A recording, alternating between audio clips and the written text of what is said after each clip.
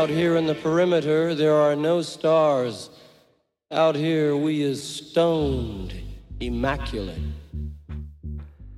Hello and welcome. This is the C86 show. I'm David Eastorm. As you know, we love a special guest. This week it's the turn of the singer Anne Marie, one-time member of the Field Mice, and also has sung on Trembling Blue Stars, Northern Picture Library, and is now currently singing on an album which is titled, well, the band is Lightning in a Twilight Hour. This is Bobby Ratton's kind of project, I do believe. They brought out several albums, but there's a new one, 2022, titled Overwintering, that has just been out for a few months. So I thought, let's get an interview with Anne Marie to find out more about life, love, poetry and all that other groovy stuff. Anyway, this is the interview, which is in slightly two parts for various reasons, but we won't go into that. It's a Zoom thing.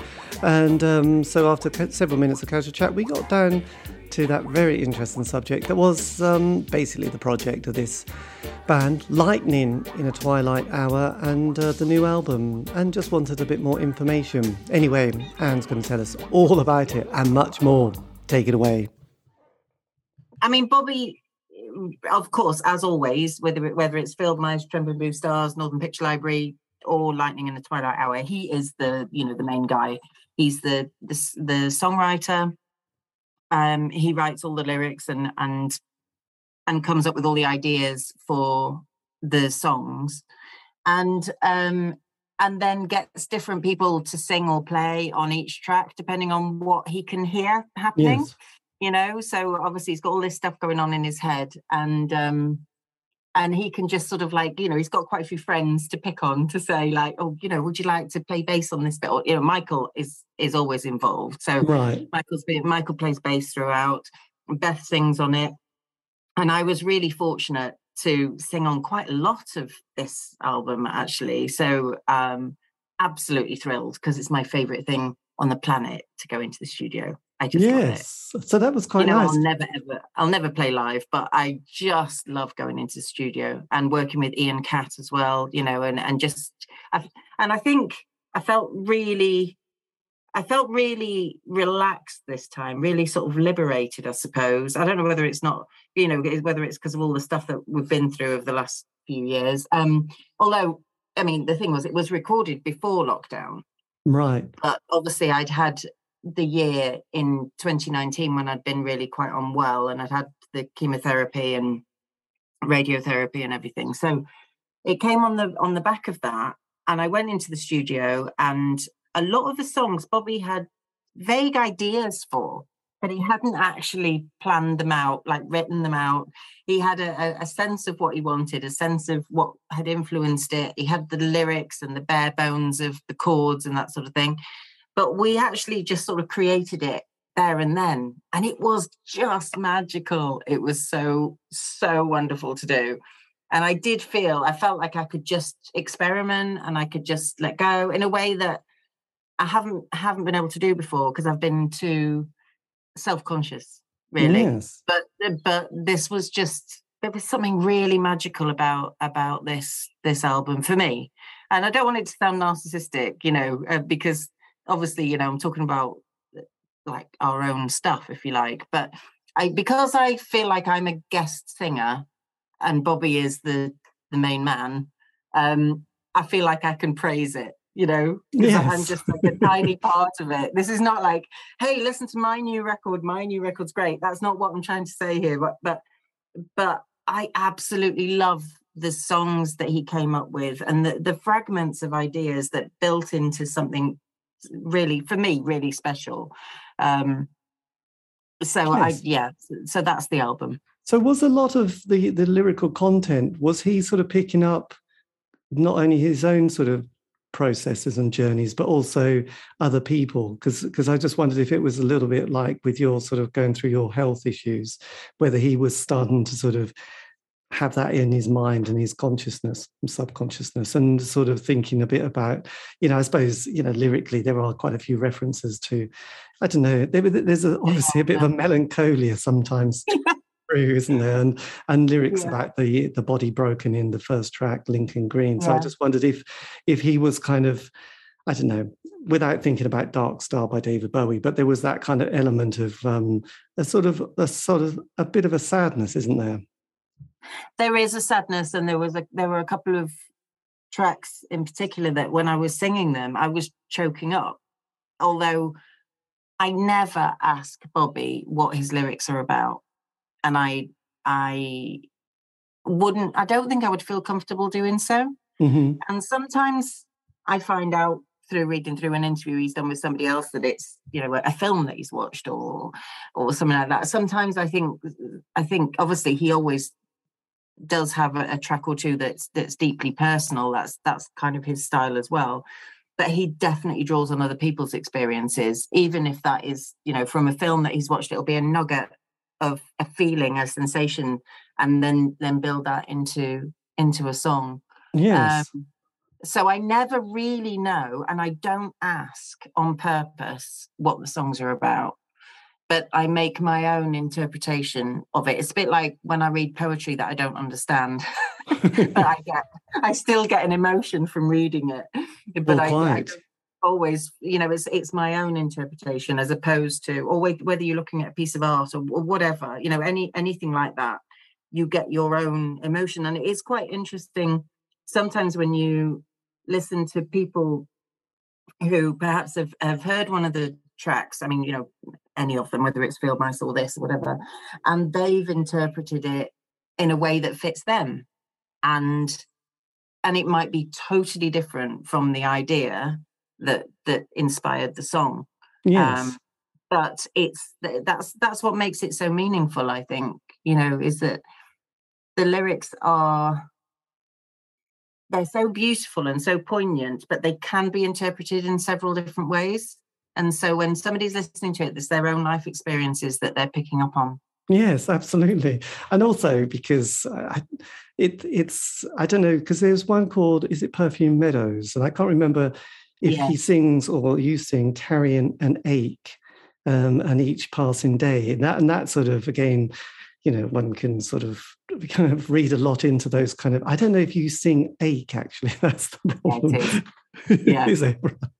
And, you know, and I think, you know, and I suppose I go back to that David Bowie album because I sort of realized that he was, you know, writing, recording that at a time when, you know, he was obviously going to the hospital and surgeon and being told what was what and thinking, God, I don't have much time left. And there was a certain you know, urgency, but at the same time, there's this, you know, quite an autobiographical quality to it as well. So yeah, it must there's a real poignancy, isn't there? There's far too much poignancy because yes, I found it really hard to listen to that album because then sort of soon after that, I also had my health issues, which were quite grim as well. And so you're thinking, oh my God, I can't, this is just too much. But I kind of understand what those lyrics meant. So that it must be strange now hearing that the album after 2 years when it was recorded. Oh, yes. Honestly, it was like the longest gestation period ever. It was like giving birth to an elephant. It's like, come on.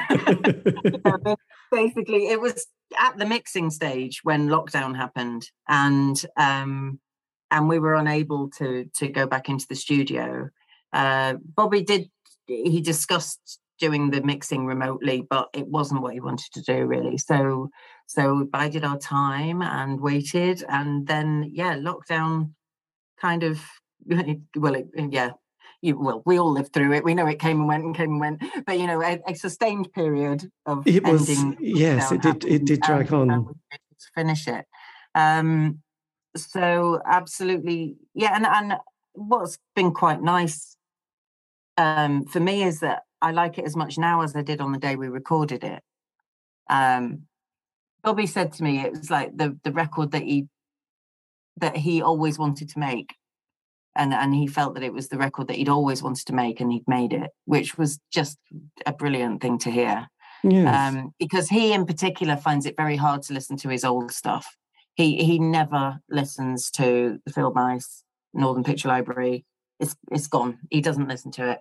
So anybody that ever asks, will the Field Mice ever reform and play live? No, they will not. They can't even listen to the records, let alone play them live, you know. But the fact that he is proud of it as well means means a lot to me. I just absolutely, just thoroughly enjoyed I loved all the nature references, the folk references, the folklore. I mean, you and I have spoken, since our last interview, we've spoken about nature and monk jacks and all sorts of things. Yes, like that. Definitely the monk jack, actually. Yes, because that track called "White Upon Your Grave," which is it's almost like yes, that's quite a title. Again, that has a really strong folk feel, doesn't it, at the beginning? Yes, which is absolutely. Which is a nice little touch, because it does. Yeah, I suppose all those kind of references and all those kind of musical kind of avenues always makes things quite magical. And there is a sort of a sense of Arcadia, isn't there? Old Albion, England, and all that kind of stuff, which is quite a romantic kind of quality to it. So when you were recording the album, did you get the lyrics first and then sort of work through them in your mind before going in and putting the tracks down?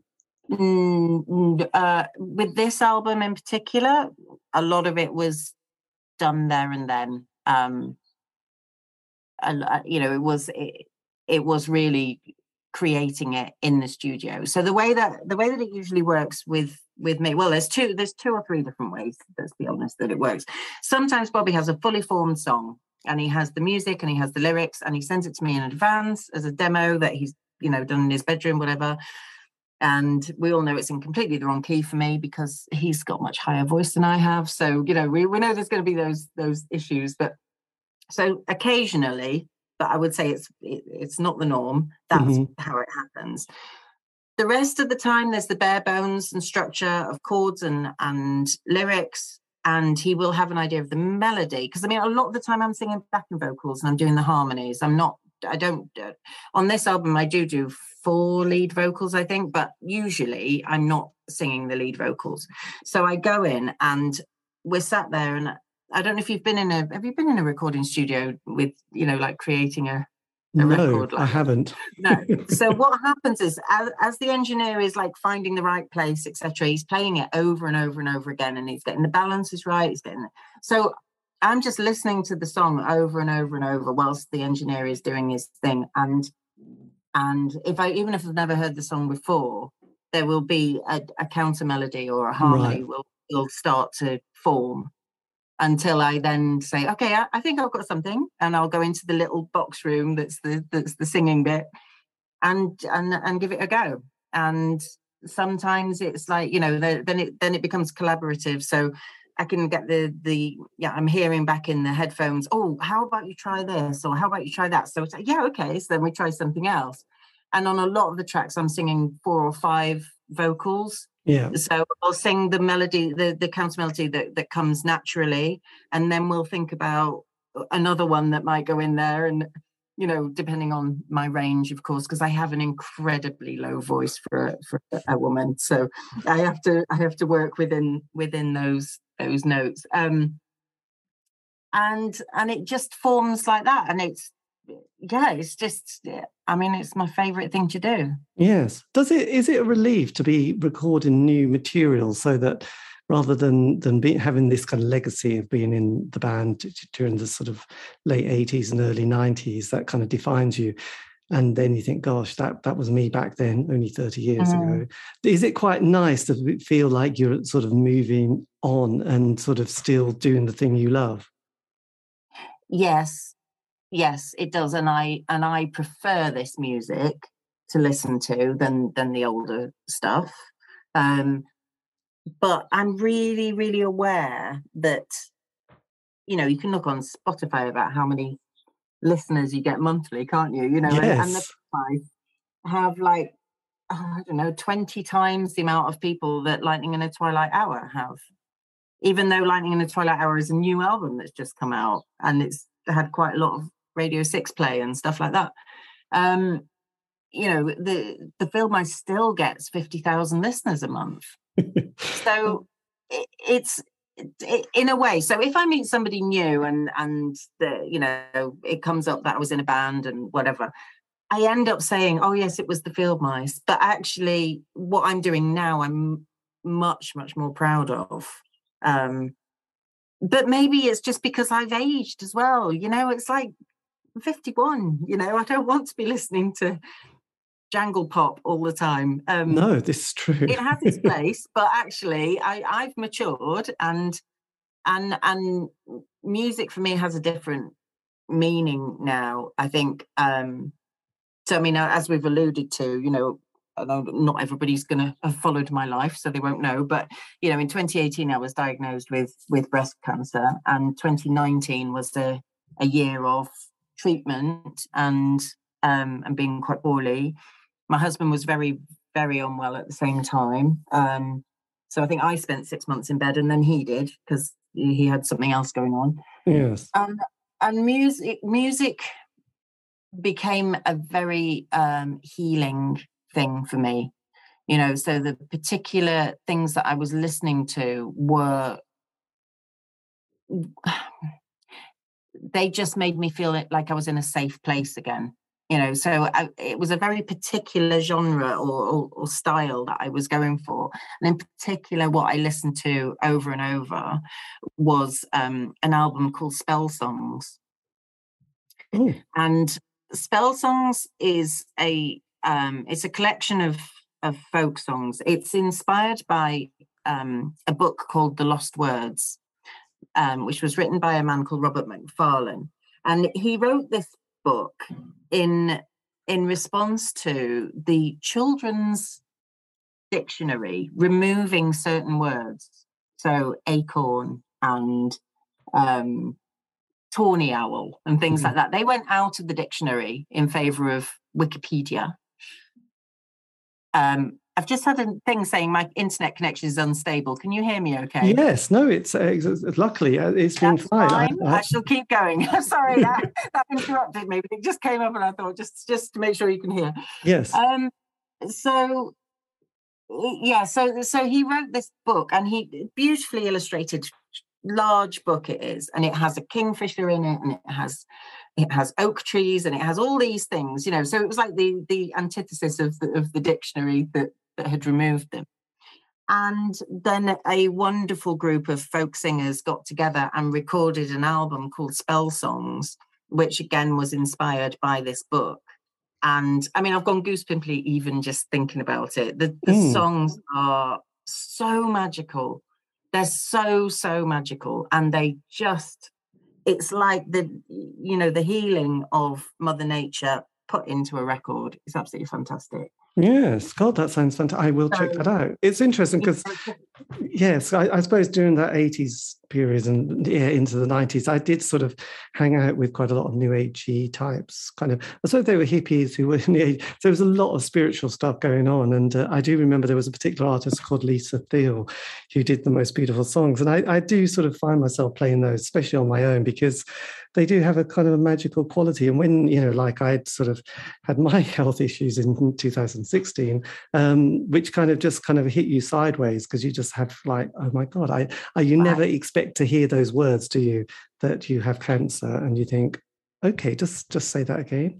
And what happens next? And it is quite frightening, you know, it's the most frightening experience. And you just have to go through this kind of weird world, don't you? And trust that hopefully people are going to be there for you, and it's all going to, you get through the end of it. But it's quite the process. I could imagine, yes, it does change one quite a lot, really, doesn't it?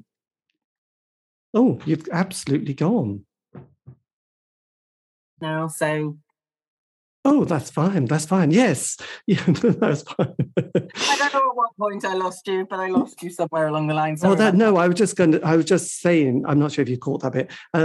Just those in my slightly teen period in the 20s, there was a lot of new agey people who were into a lot of mystical stuff, which I quite enjoy, but then sort of came through it, but then sort of picked it up a little bit during that period when I suddenly had a kind of the frightening, kind of news that I also had cancer in 2016. And it does kind of change you in that kind of sense of, I don't know, letting go of some things and then sort of concentrating on others, and I think trying to make a bit of a simpler life for oneself rather than being quite so complicated. And there is something that happens, I think, that is quite something, but it's hard to explain it really, isn't it? Because you never experience expect to hear those kind of words that you get told once you've had a scan that they've had the results and it's not that good, and you're thinking, what did you just say? Yeah. It's interesting. What I thought was quite interesting when do you know Michael White that wrote the book Pop Kiss? Yes, Michael. Yeah, so he obviously had some serious health issues a couple of years ago as well, and he said to me, the last thing on the planet that he would ever want to listen to is folk music, to make himself feel better, because he had a completely different, I can't even remember what it was he was listening to, but he had a completely different genre of music that made him feel better. So you have to go with whatever your body is tuning into, don't you, really? And for me it was definitely that, and it just so happened that Bobby was listening to a lot of folk as well and was being influenced in a similar way. So when we came to record Overwintering, it felt like I was really on the same page. Yes. And did you, in your younger days, did you like folk music? Did you sort of listen to the work of Nick Drake or some of the John Martin work, or some of the early kind of Joni Mitchell songs? I just wondered if folk was a kind of a genre that I know Nick Drake isn't quite folk, but as a sort of no, but that's the kind of folk that I do like, so that end of the sort of singer-songwriter folky acoustic stuff is exactly the kind of thing that I just love. And I think, I was reminiscing recently that when I first learned to play the guitar, when I was, my dad taught me first. And then when I was a teenager, the main way that I learned music was through the folk club at school. Right. so it was all blowing in the wind. And, it was the sort of possibly more obvious folk tracks, etc. But it was a space for me to be able to play the guitar and sing in a group, which is quite a magical thing in itself. So I think that did definitely it's just there from the get-go, really. that sort of folk music. My dad brought me up on that kind of thing as well. And then when I did my degree, I did a dissertation on the politics of pop music between 65 and 80, and there was a lot of folk in there. A lot of folk music in there. Yes. So because again, obviously talking about Dylan, but it just was the way that people were communicating their feelings. Did you ever go through an incredible string band phase? Did you ever manage to sort of crack the incredible string band? No, that I have not done. No, I haven't either. I even did an interview with Rose from the band, and she was lovely, but I still find the albums just too much for me. That's just too out there, whereas I suppose I need something a little bit easier and less challenging, really. But I think what I recognise is that I like a strong melody, I like a good harmony, and I like guitar, piano, strings. I like music. I don't know, maybe it sounds a bit too middle of the road, but I do like music that has a recognizable, comfortable place for me, of melody and harmony and harmonics and so on. I really admire people, really admire people who can listen to avant-garde, especially if it's like avant-garde opera or classical or something, and they can understand it and it can mean something to them. Whereas it just feels like an assault on the eardrums to me. And I feel like I haven't quite got the musicality that can allow me to understand those complexities of music like that. Yes, well, I know. I tried to subscribe to the Wire magazine once to try and make myself, more cultured and, discover more music. But it was so you know, it was just too complicated. And it is too like I'm sure the people making it are loving it. I hope so, but I just couldn't sort of listen to it on my own. It's a bit like one of those. I suppose when I was younger, there was some albums you wanted to like just because it felt important, like, I don't know, Trout Mask Replica by Captain Beefheart, but I wouldn't go home and listen to it on my own. The same with the Crass record, I wouldn't want to listen to. But then I heard this guy, Jeffrey Lewis, do 12 acoustic songs of Crass, and actually they're quite nice. But then, you know.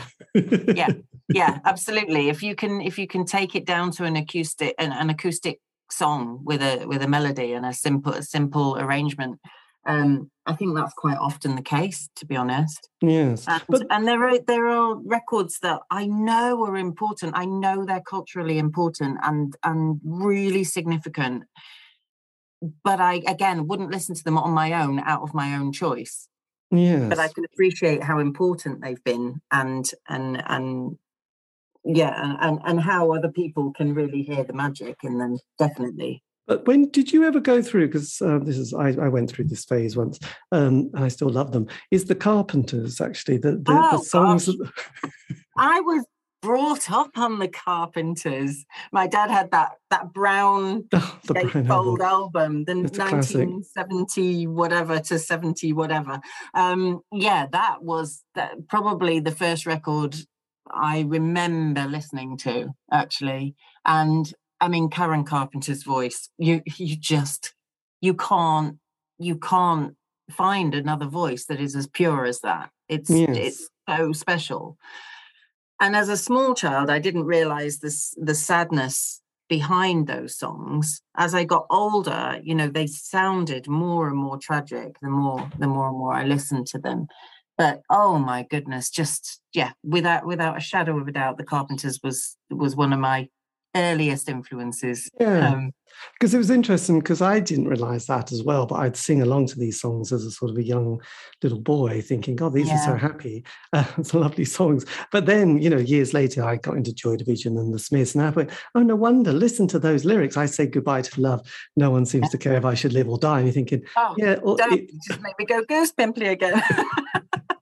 And I was like singing along with these, you know, when I was very young, and I was thinking, God, they are quite something, aren't they? You know, every song is about, you know, sadness and like almost, but not quite. It was like a 1950s kind of black and white, you know, Taste of Honey, isn't it? It's just so tragic, you know, and they are beautiful. And I know there was that compilation that came out in the early 90s of bands like Sonic Youth and the Cranberries did the covers of the Carpenters, and they're pretty amazing, and there are some great versions on there. But I just think they're just, you know, when you were just talking about your younger days and folk, and I know the Carpenters got that image, but at the same time, you know, you couldn't help but hear the lyrics and the kind of the cleanness of her vocals and production. Absolutely. Which does have a huge influence. So when you were singing and playing guitar, did you ever think, oh, music's going to be something that's going to be this kind of like my, you know, like rock or your foundation through your kind of life? I've probably gone in and out of different phases of that. I was a musical child, you know. It was something that, like, you know, like only one person got to play the bass recorder in primary school, and it was me, you know. Which is my claim to fame. Even now, I got to play the bass recorder that belonged to Miss Millington. You know, so I was a musical child, and it was always really important. Singing was a big part of my family, particularly my father, who had the most beautiful Welsh voice. Right. And he sung in Welsh male voice choirs, and slightly less nice, the Gilbert and Sullivan Society, which I never quite got my head around. But he just had a beautiful voice. So music was always in the house, and it's always been. I cannot imagine growing up in a world without that. And I know it's not. It surprises me that it isn't in every household, but it isn't. Some people never have music on. They have talk radio on all the time, and they never play music. So, you know, you take it for granted, really, I think, when it's there all the time. Yes, Did I ever absolutely. want to do it as a career? Probably not. In fact, actually, I think Karen Carpenter, when I watched the Karen Carpenter story when I was about 17 or 18, and I remember saying to my mum, I never want to be a famous singer from what she went through. Never. So, but also there's always been this thing of like, I love it when the records get played on the radio. I love it when people listen, but I just hated playing live, and that was always a really bad a really bad barrier, that I couldn't step over really. Yes. But music. So there was a time when I wasn't really recording, but I got quite heavily into the Cuban dance scene, doing a lot of salsa, doing a lot of Cuban folk dance and whatever. And the other thing that's been, this is, oh gosh, maybe I shouldn't have drunk this carver. I'm being very honest here. But the other thing was musical theatre has been a bit of a constant throughout my life as well. Now, I've not got the voice for musical theatre personally. I have no vibrato and I've got no power. So I'm never going to be on the stage singing those songs. But again, the other records in my dad's collection were there was South Pacific and West Side Story, and just basically every musical you could think of was in his LP collection. So I was brought up on that, and that was really, again, the melodies, the harmonies. There are certain songs that I don't care what the lyrics are, but the changing key can make me well up. It's so powerful. Yes. And now I've got a 10-year-old who, bless him, is absolutely so obsessed by musical theatre, and he's singing all the time, and it's wonderful. It's absolutely magical. So I go along to his classes and chaperone there just so I can hear all the wonderful songs all the time. God, so on the musical theatre front, which I do also love intensely, and I love the sort of the Fred Astaire, Ginger Rogers, Sid Charisse kind of dance stuff. Classic stuff. All those classics, as well as kind of, quite sort of modernish, I suppose, musical theatre. Coming up to, I got very emotional. I went to see, is it Bat Out of Hell, the music of Meat Loaf, done, done as a musical on sort of stage. And we went to London to see it twice because it was so well done. So I find the whole kind of way of presenting music like that quite emotional, actually. But like you said, it only requires a change of key or change of tempo and just a great story like The Great Gatsby or something like that. And one's just like in floods of tears as well as happiness. So it's all quite good. So did that give you the confidence, musical theatre to sort of act in a way? No. I don't think I could ever perform in musical theatre. It would, if I had a magic wand to give myself different talents, it would be that I could do that, but I can't. So I'm very much not a participant of musical theatre. I watch it and I am just absolutely in awe of the people who can perform it. Yes. My niece has just finished a degree in musical theatre, and I mean, God, I could just sit and listen to her from dawn till dusk. Would be amazing. But can I just ask, by the way, are the seagulls too loud? No, I haven't. I can't hear the seagulls. But it's a nice touch, actually. No, the seagulls haven't broken through, actually. It's a bit of a balmy night, so I've got the door open, but the seagulls are causing a riot out there. So well, I have to say we had the most amazing rainbow earlier, which, because it's been sort of this amazing sun, then a bit of rain, yes. And then so it has been some spectacular cloud. Did you, when you were sort of hitting that kind of through your late teen period, did you start getting obsessed with the kind of I suppose it was the 80s? Was that a period where you were starting to go to gigs and buy albums and sort of enjoy that side of life? Yeah, so in the late 80s, I was in my late teens. And it was in sixth form that I first came across indie, if you like. And again, what attracted me to it was the simplicity, the melodies, and also being able to join in. Yes, I could actually be a participant of this because it was quite homegrown. It was quite DIY. that post-punk way, really, wasn't it? Very, yes, absolutely. So I did start to go to gigs. I also joined the Field Mice in 1990. Was it 1990? Yes, I joined them in 1990. So in the couple of years leading up to that, I mean, I was a student in Manchester, which was at the time of Manchester. Yes. So music in Manchester at that point, it was the most amazing time. It was incredible, and so the student, the club nights and whatever were just absolutely fantastic. The Hacienda was an amazing place to go to, and it was for me really, really refreshing to be away from those kind of power ballads that were really in they were in the charts, which I couldn't relate to, interestingly, because you'd think musical theatre and power ballads sort of go hand in hand, but there's something different. There's something different about those power ballads that I just couldn't identify with them at all. So I was quite glad to get away from those and to start listening to some more grassroots music, really, if you like, unproduced. Yes. Or less produced. So had you sort of picked up that, you probably did, the world of the Smiths? Was that one of the reasons you went to Manchester, by the way? No, I lived in South Manchester, so I was already there. You were there already, so you experienced the vibe of Manchester and the ever-changing experience. Right, so there you go. Did you ever go to the Lads Club and get a photograph taken outside the famous door where... No, I don't think I did. I don't think I did.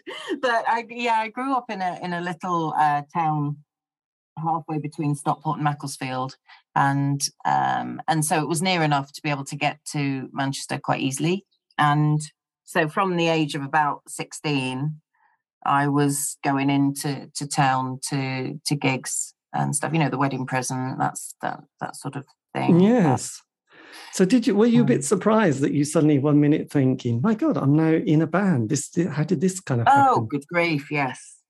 Absolutely. I mean, so it was like, when I was at school in sixth form, there were four of us who really liked Sarah Records, and we really liked, that sort of C86 sound and so on. And one, Chris, my friend Chris, he wrote some songs, he wrote some lyrics, and we put some melodies to it. But I mean, we were talking like, they were using the guitar case as a drum. I mean, it was as DIY as you can possibly get, really. Excellent. And we were called the Purple Tulips. So I hesitate to even say it was a band. It was literally, we were just messing about for, a few times. But we recorded some of this stuff, and goodness knows how, but it got out. And there is one track which is on some compilation cassette somewhere. From that was picked up by Claire of Sarah Records, who wrote about it in the fanzine. Blimey. And so from there we started getting letters and things from people who'd listened to the Purple Tulips, which was a bit of a joke, really, because we really weren't a proper band, although we all loved music. That was the reason that we were friends, the four of us. Anyway, there was a bit of a moment of madness. I was feeling very trapped, and I still lived at home when I was at Polytechnic, Manchester Poly. So I was just feeling like I just needed to do something different. Mm-hmm. And my friend Chris was going to see the Field Mice play live. And one of the Purple Tulips letters that we'd had was somebody saying, "Do you know the Field Mice are looking for a female singer?" Which I was like, oh, how ridiculous. Put it in the back of my mind. But then when I heard Chris was going to go and see them live, I said, give them a tape and tell them that I'm interested. I mean, I don't know what made me think I had the confidence to do that, that. Anyway, but he did. And I got a lovely letter back from Bobby saying, we'd really like you to join the band.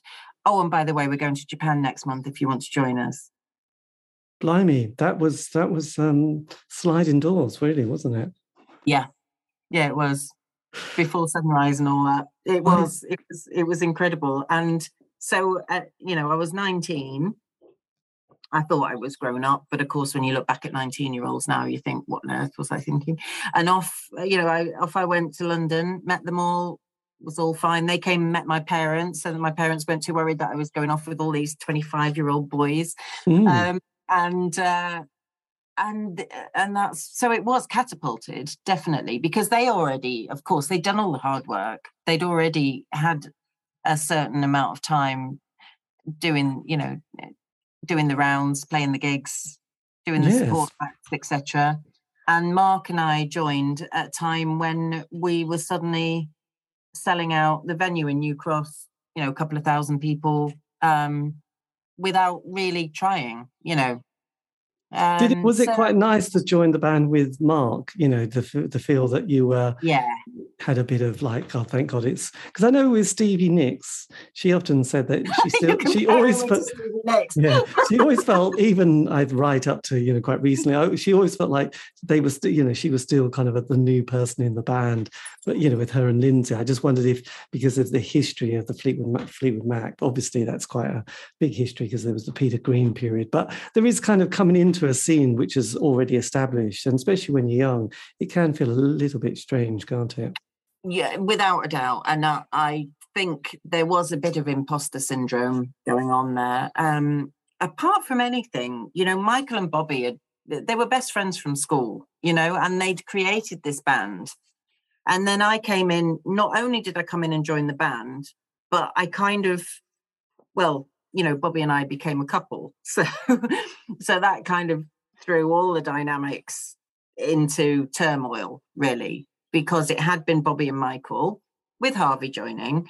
And then it was suddenly Bobby and me. And, it was just very, very complex. And it never meant to, and I never intended for it to be like that. I never intended to break up any, friendship or whatever. And obviously it stood the test of time. They are still best friends. So I don't need to really worry about it long term. But I did I think I did sort of mess things up a little bit, as well as adding to the band. I don't think anyone, when one's in the moment, you can never, it's just too much, isn't it? It's just a whirlpool of exciting kind of decision makings, and everything's so intense. So, intense is the word, without a doubt. So did you ever get to finish your degree? I did finish my degree. I didn't really experience student life very much in my second and third years, because every Friday at 12 o'clock I would get the National Express coach down to Victoria in London. and then either we'd be doing a gig or we'd be doing a rehearsal or whatever. So I didn't spend an awful lot of time in Manchester doing studenty things. Yes. Tricky. And then unfortunately, in my final year, well, as I said, I've never really liked playing live, and then it all went horribly, horribly wrong. And I started getting stage fright to the point that I was, really physically ill beforehand. And we did a tour and I only got on stage half the time. And I just knew it just, Harvey just turned around to me at one point and said, you don't have to do this, And I thought, no, I don't. And I really don't think I can. So I was really ready to sort of throw in the towel at that point, because it was just making me very, very poorly. What was I talking about? Yes, I suppose finishing your degree. Though actually, interesting enough. Yes, that's right.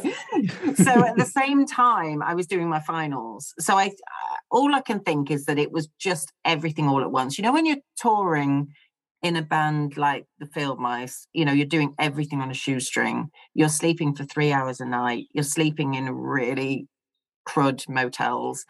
You're not eating properly. You're not, and this French tour that we did, at the end of which I became quite poorly. I mean, it was just crazy. We were going from like Paris to Toulouse to Rouen to Paris to to Grenoble to Paris it was just insane. It was like, you would never ever plan a holiday like, well, this wasn't a holiday obviously, but it was just so difficult. And I think I was so tired, and there were tensions rising in the band, I think, as from what I was saying before about relationships and so on. And and I was doing my finals or trying to do my finals at the same time. And I think it just, it was what I call the magic porridge pot. Yeah, magic porridge pot. I had a book when I was little about this magic porridge pot that kept producing porridge, and it felt a bit like that. It just overwhelmed me. But when you look back at that, your sort of 19-year-old self, do you feel proud of what you did and managed to navigate? Because it's still, a lot to cope with. I do now, but there were a couple of decades when I didn't. There was a whole decade when I regretted ever being involved, and then another decade where I was like, ooh, maybe life would have been better if I hadn't have done that. But now I'm really proud. I'm really. It's funny. I've kind of come full circle. Yes, that's good, isn't it? That's that's a good thing. I don't see it as something to regret. For a while, I saw it as something to regret, because the ramifications of the mental illness that I ended up with by the time that I was taking my degree, and and the band had just split at that point. That went on for years and years. I mean, I didn't go home to Manchester to see my family for 3 years or so, because I was so unable to leave the house and get on a train. I mean, and now to me that sounds ludicrous, and to everybody else around me it probably sounded ludicrous at the time, but that's how I felt.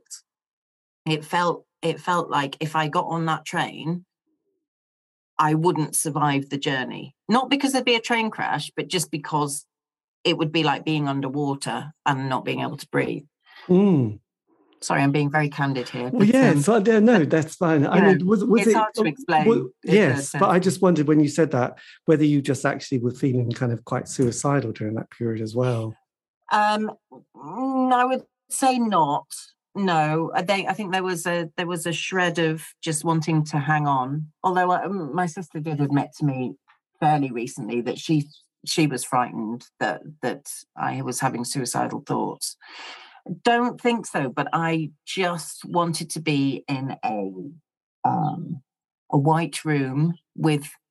I wanted sensory deprivation. I now realise, which I still love. I still love when I go in a flotation tank or I go in the sea or whatever. It is that sensory I love that. That is what I need to rebalance everything. Yes. Did you have a period where noise, you just, too many people having conversations, did that sort of also affect you, just having, that stimulation? I suppose that's what.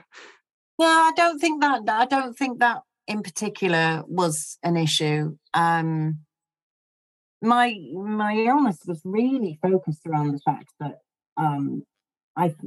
I'd been sick so many times around the world. Sorry, it's not very nice, to listen to. I'm sorry, and I felt like that could happen at any point, whether I got on a bus or a train or was walking down the street. I just felt like at any moment I could be sick, and the more crowded you are, the more that was distressing for me. The more crowded I was, because I just felt like I couldn't get to a safe place which would be a private place, So it was. So it turned into agoraphobia over a period of about 6 months, probably, and then it took me about 10 years to fully recover.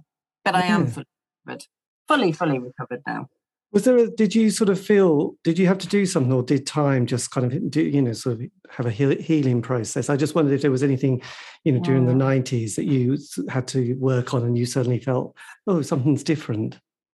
I didn't find anything that worked. The best thing that helped me was probably hypnotherapy, self hypnosis. I never went to have hypnotherapy with a person, but I got some personalized tapes done.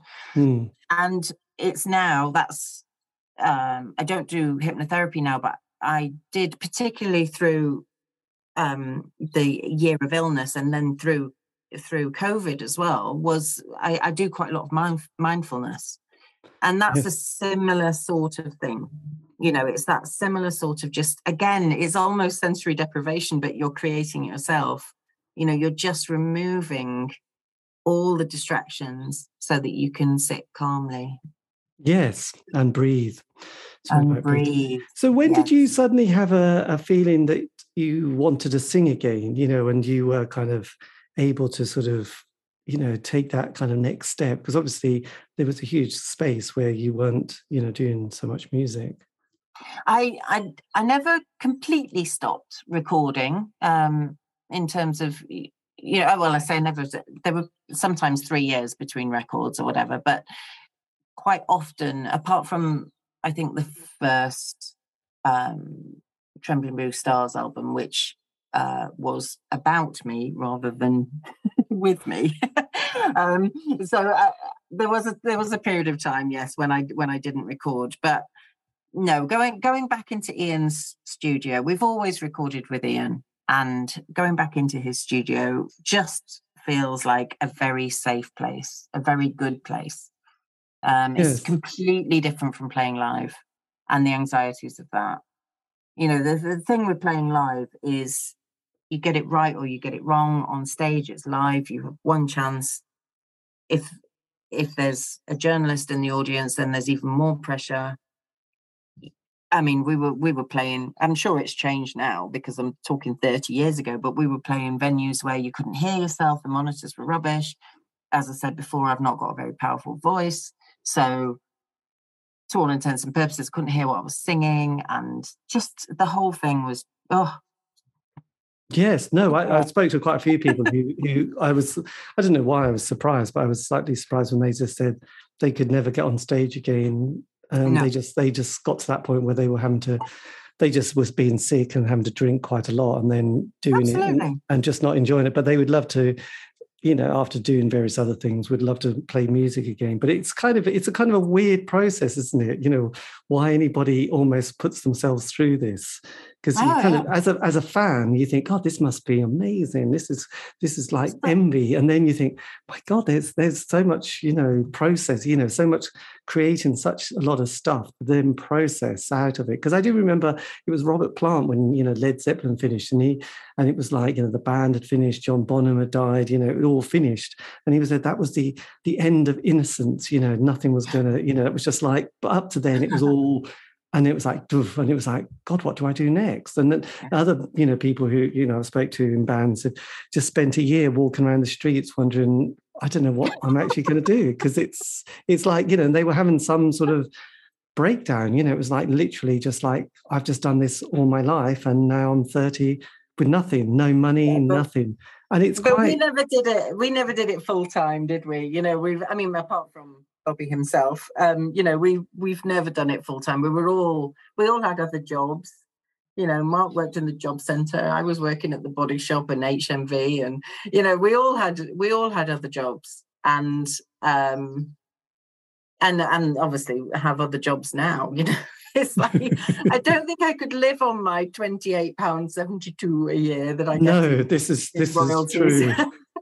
So on your musical journey, did the Trembling Blue Stars, was that kind of an enjoyable kind of moment that you had, or was that just a bit strange?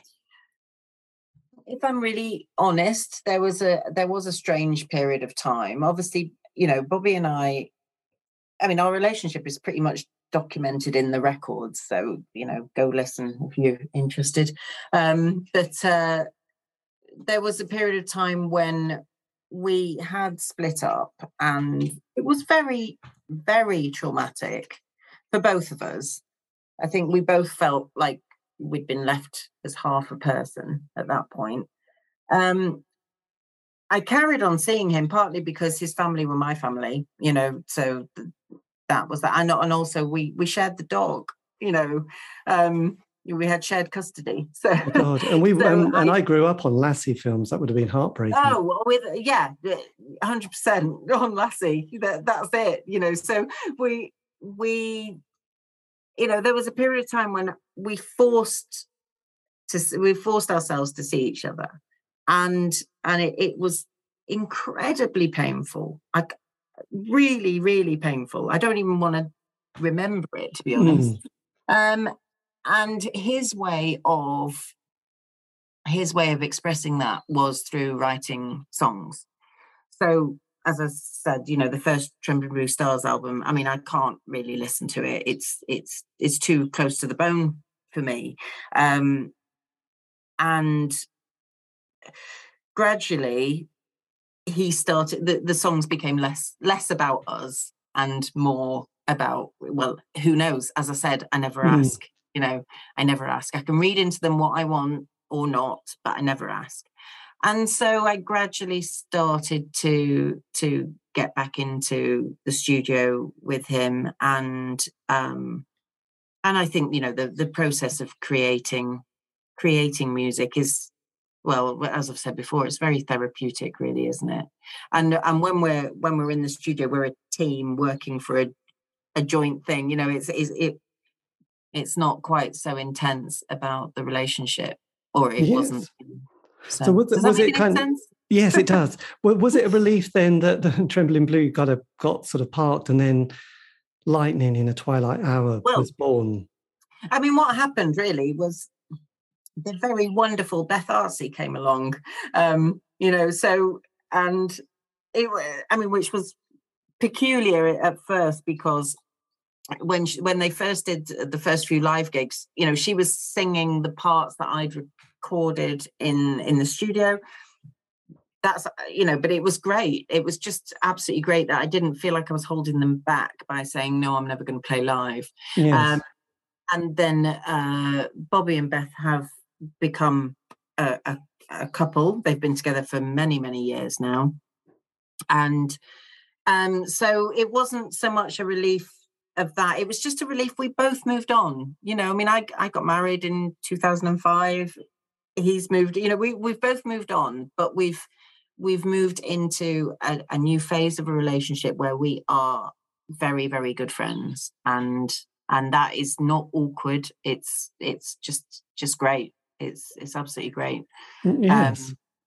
So I don't know. I don't think that it was a relief that Trembling Blue Stars finished, because by the time we got to the later records of Trembling Blue Stars, it was nothing about our relationship anymore at all. So yes, but then yes, so he just needed a break from music for a while, so he took a break, and then he came back as Lightning in a Twilight Hour. So, and that was it. And the first album you recorded on with that combo is this the Fragments of a Former Moon? Was that the first time you recorded? Yes, I did. I sung on a couple of tracks on that. Yeah. And did that feel? This was 2015. Did that feel like a nice? Were you in a good place at that stage? Yeah, I was. I really enjoyed it. It was a couple of days. I took a couple of days off work and I went into the studio, and I really enjoyed it. But somehow the latest album got me in a different way. It really, really got me. And whether or not that's because it was at the end of my year of treatment for being poorly, or whether it was at the end, I don't know what. There is something about overwintering which will always be very significant to me, I think. Yes, well, and I have to say the artwork is absolutely beautiful as well, and it's isn't it gorgeous? The David Toop, yes, it's absolutely beautiful. And that was Beth. I don't know the story behind it, but Beth managed to get an original print from him. He's a wonderful artist, so I think that's absolutely fantastic. It's beautiful, though, isn't it? It is, and I think the whole album works fantastically well, and I'm sure people will discover, I mean, like you were saying about the whole, because it's kind of, I'm always a bit curious with that Spotify, you see how many people are listening to stuff, and you think, wow. And I think there's a lot of young kids I've noticed seeing various bits and pieces from people, they really love kind of, and I suppose I was the same when I was younger, going back to a different decade or different period and sort of discovering stuff. And I think having something that's slightly obscure, so it's not too mainstream, is kind of very appealing. But then I'm sure people then follow artists and members of a band to their next creation and the next creation. So I think it will be I'm sure it'll be kind of one of those ones that people will keep on discovering it. And, and it's also the thing that, when you change your name, as Bobby has, I suppose some people might just not be able to sort of follow it that quickly and go, okay, I didn't realize that's where you were at. So that's right. So but it was interesting. There was a conversation going on Facebook between a couple of, I suppose, Field Mice fans. I don't know. It was on the Sarah Records page, and they were discussing the Lightning in the Twilight Hour album, and they were sort of commenting on the maturity of its sound and how whether or not that meant that we'd lost the youthful passion or the youthful I don't know, there was something, they were wondering whether there was something missing because it has a more mature sound. So I don't know whether the young kids of today would actually be listening to Lightning in a Twilight Hour. I'm not sure, because maybe it does sound too mature, but maybe that's not a problem. Yes. Well, I think you have to make, you do have to sort of make those kind of decisions, or those kind of steps. 50s. Are we really going to still sound like, I mean, no offense about C86, but are we really going to sound like the C86 band still? No. That would be a bit weird, really, don't you think? Oh God, it would be just weird. Yeah. And I kind of agree with that when you were saying about wanting to play your old material or even listen to it. And with a lot of people, I know Rob Lloyd from the Nightingales, he would only play the new albums for various reasons. A, he can relate to them, and B, he doesn't want to try and remember how to play songs from 30 or 40 years ago. It just doesn't interest him. So he's like, come and see us, but I'm just going to play this new stuff. And it's not a greatest hits tour, and I'm not playing stadiums, so you're not paid hundreds of pounds to hear me do my famous songs. And I think, I can completely understand why some artists just want to create but not sort of keep dragging this behind. Absolutely. And I when I go and see, I keep saying I'm going to go see new bands, and then I don't. I end up seeing bands that I first saw in 1991 or something. But you go and see them, and there's loads of people my age there, mostly male, I have to say. But there are loads of people my age there, and the biggest cheers are for the old songs. And I just think, I feel so much for the guys on stage, or the women on stage, because I'm like, you know what, they're creating new stuff all the time, and it's just as important to them as the old stuff. And yet what everybody wants to hear is the old things from when they were 20 years old and they can sing along. And it always makes me feel slightly uncomfortable that the new stuff is not celebrated in the same way as the old. But there's, we're all susceptible to nostalgia, aren't we? Yes, it's a bit tricky, isn't it? It's I have a love-hate relationship with it. He says, being obsessed with it was interesting because I did an interview with Martin Carr, who was in the Boo Radleys, and he did this amazing album in 2017, a solo one, and it was like him during his process of sort of basically having a breakdown and then sort of recording it and then sort of coming through the other side. And when you listen to it, it's an amazing album. But again, people aren't going to particularly want to hear that album live. I want to hear it. I'm going to go and listen to that later. Yes, that sounds do. Really, really up my street, to be honest. It was kind of inspired from David Bowie and that affected him, and the work of Francis Bacon as well, her painting. So it was just a fascinating story that he had. And as you said, a creative person, and Bowie's one of the people who, his last album, when I first heard it before he died, it was like, this is a bit strange, this jazz band. And then it all makes perfect sense, and the lyrics all makes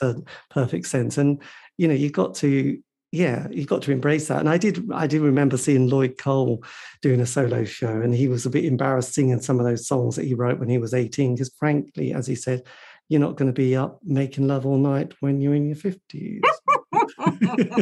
You might be shuffling to the toilet if you're a man a few Only times. if you're very, very lucky. But yes, you're just going to the toilet quite a few more times than one remember. But, it's a bit like, I think there is something quite dignified about making new music, which is kind of representing the person as they are now rather than trying to somehow relive it. And I think it's different for the Rolling Stones, who are doing stadium gigs, by the way. I think that's a bit of a different, that's kind of entertainment on another scale, isn't it? But for everyone else, it's like, come on, let's be real. Yeah, absolutely. We're all embracing old age with great enthusiasm, as we do, and just briefly, because it's kind of always interesting, these things. When you embraced your dance world, was it flamenco you did? Oh no, it was salsa. There was salsa and Cuban rumba, and Cuban folkloric dance. Yeah. Was that a time when you were just looking for some other outlet, a creative outlet, which wasn't music and singing? Oh well, obviously it was still music. I think that was what I loved so much about. Certainly, once you get past beginner level, the complexities of the Cuban rhythms and the influences, you've got such a mix in Cuba of, from Spanish to African to, it's absolutely just an absolute melting pot of creativity. It's wonderful. And it was music that, again, I always went for the tracks that had the melody, whatever, but the complexities of those rhythms it unlocks the part of your brain that you don't use in a day-to-day, but then whether it's a key change in Come From Away, the musical, or whether it's a Cuban track, it's just like this key unlocks something in the brain and you feel wonderful. And so I did salsa for 18 years or so. God, that's serious. At the point that I had my cancer diagnosis and my operation, which is when I stopped dancing, I was teaching regularly. I was sort of teaching beginners salsa at that point. And yeah, it was another creative outlet. Yes, absolutely. Yes. But it wasn't. It was just another genre of music that I could identify with. Yeah. God, that's amazing. So look, thank you ever so much for this. This has been amazing. I mean, I know it's a bit of a corny question, but if you could have whispered something to your 16-year-old self starting out in this interesting and fascinating world that we have, with so many challenges and opportunities, is there anything you would have thought, oh, yes, I would have just told them that or given them this little word, even if they'd ignored me, I would have just been tempted?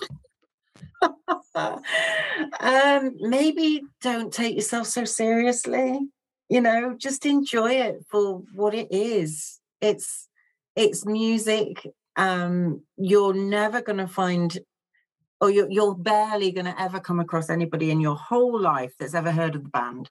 So just enjoy it and stop worrying about what people think.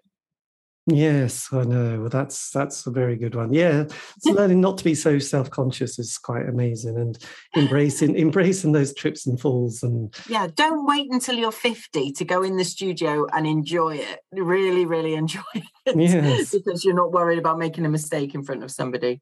And with the album, obviously that's just come out. I mean, is there sort of hope and plan for sort of new material next year, or probably? Oh, well, that's not up to me, you see. That's up to the maestro. That's whether or not Bobby's got anything, now that he's made the album that he always wanted to make, is there anything left in there?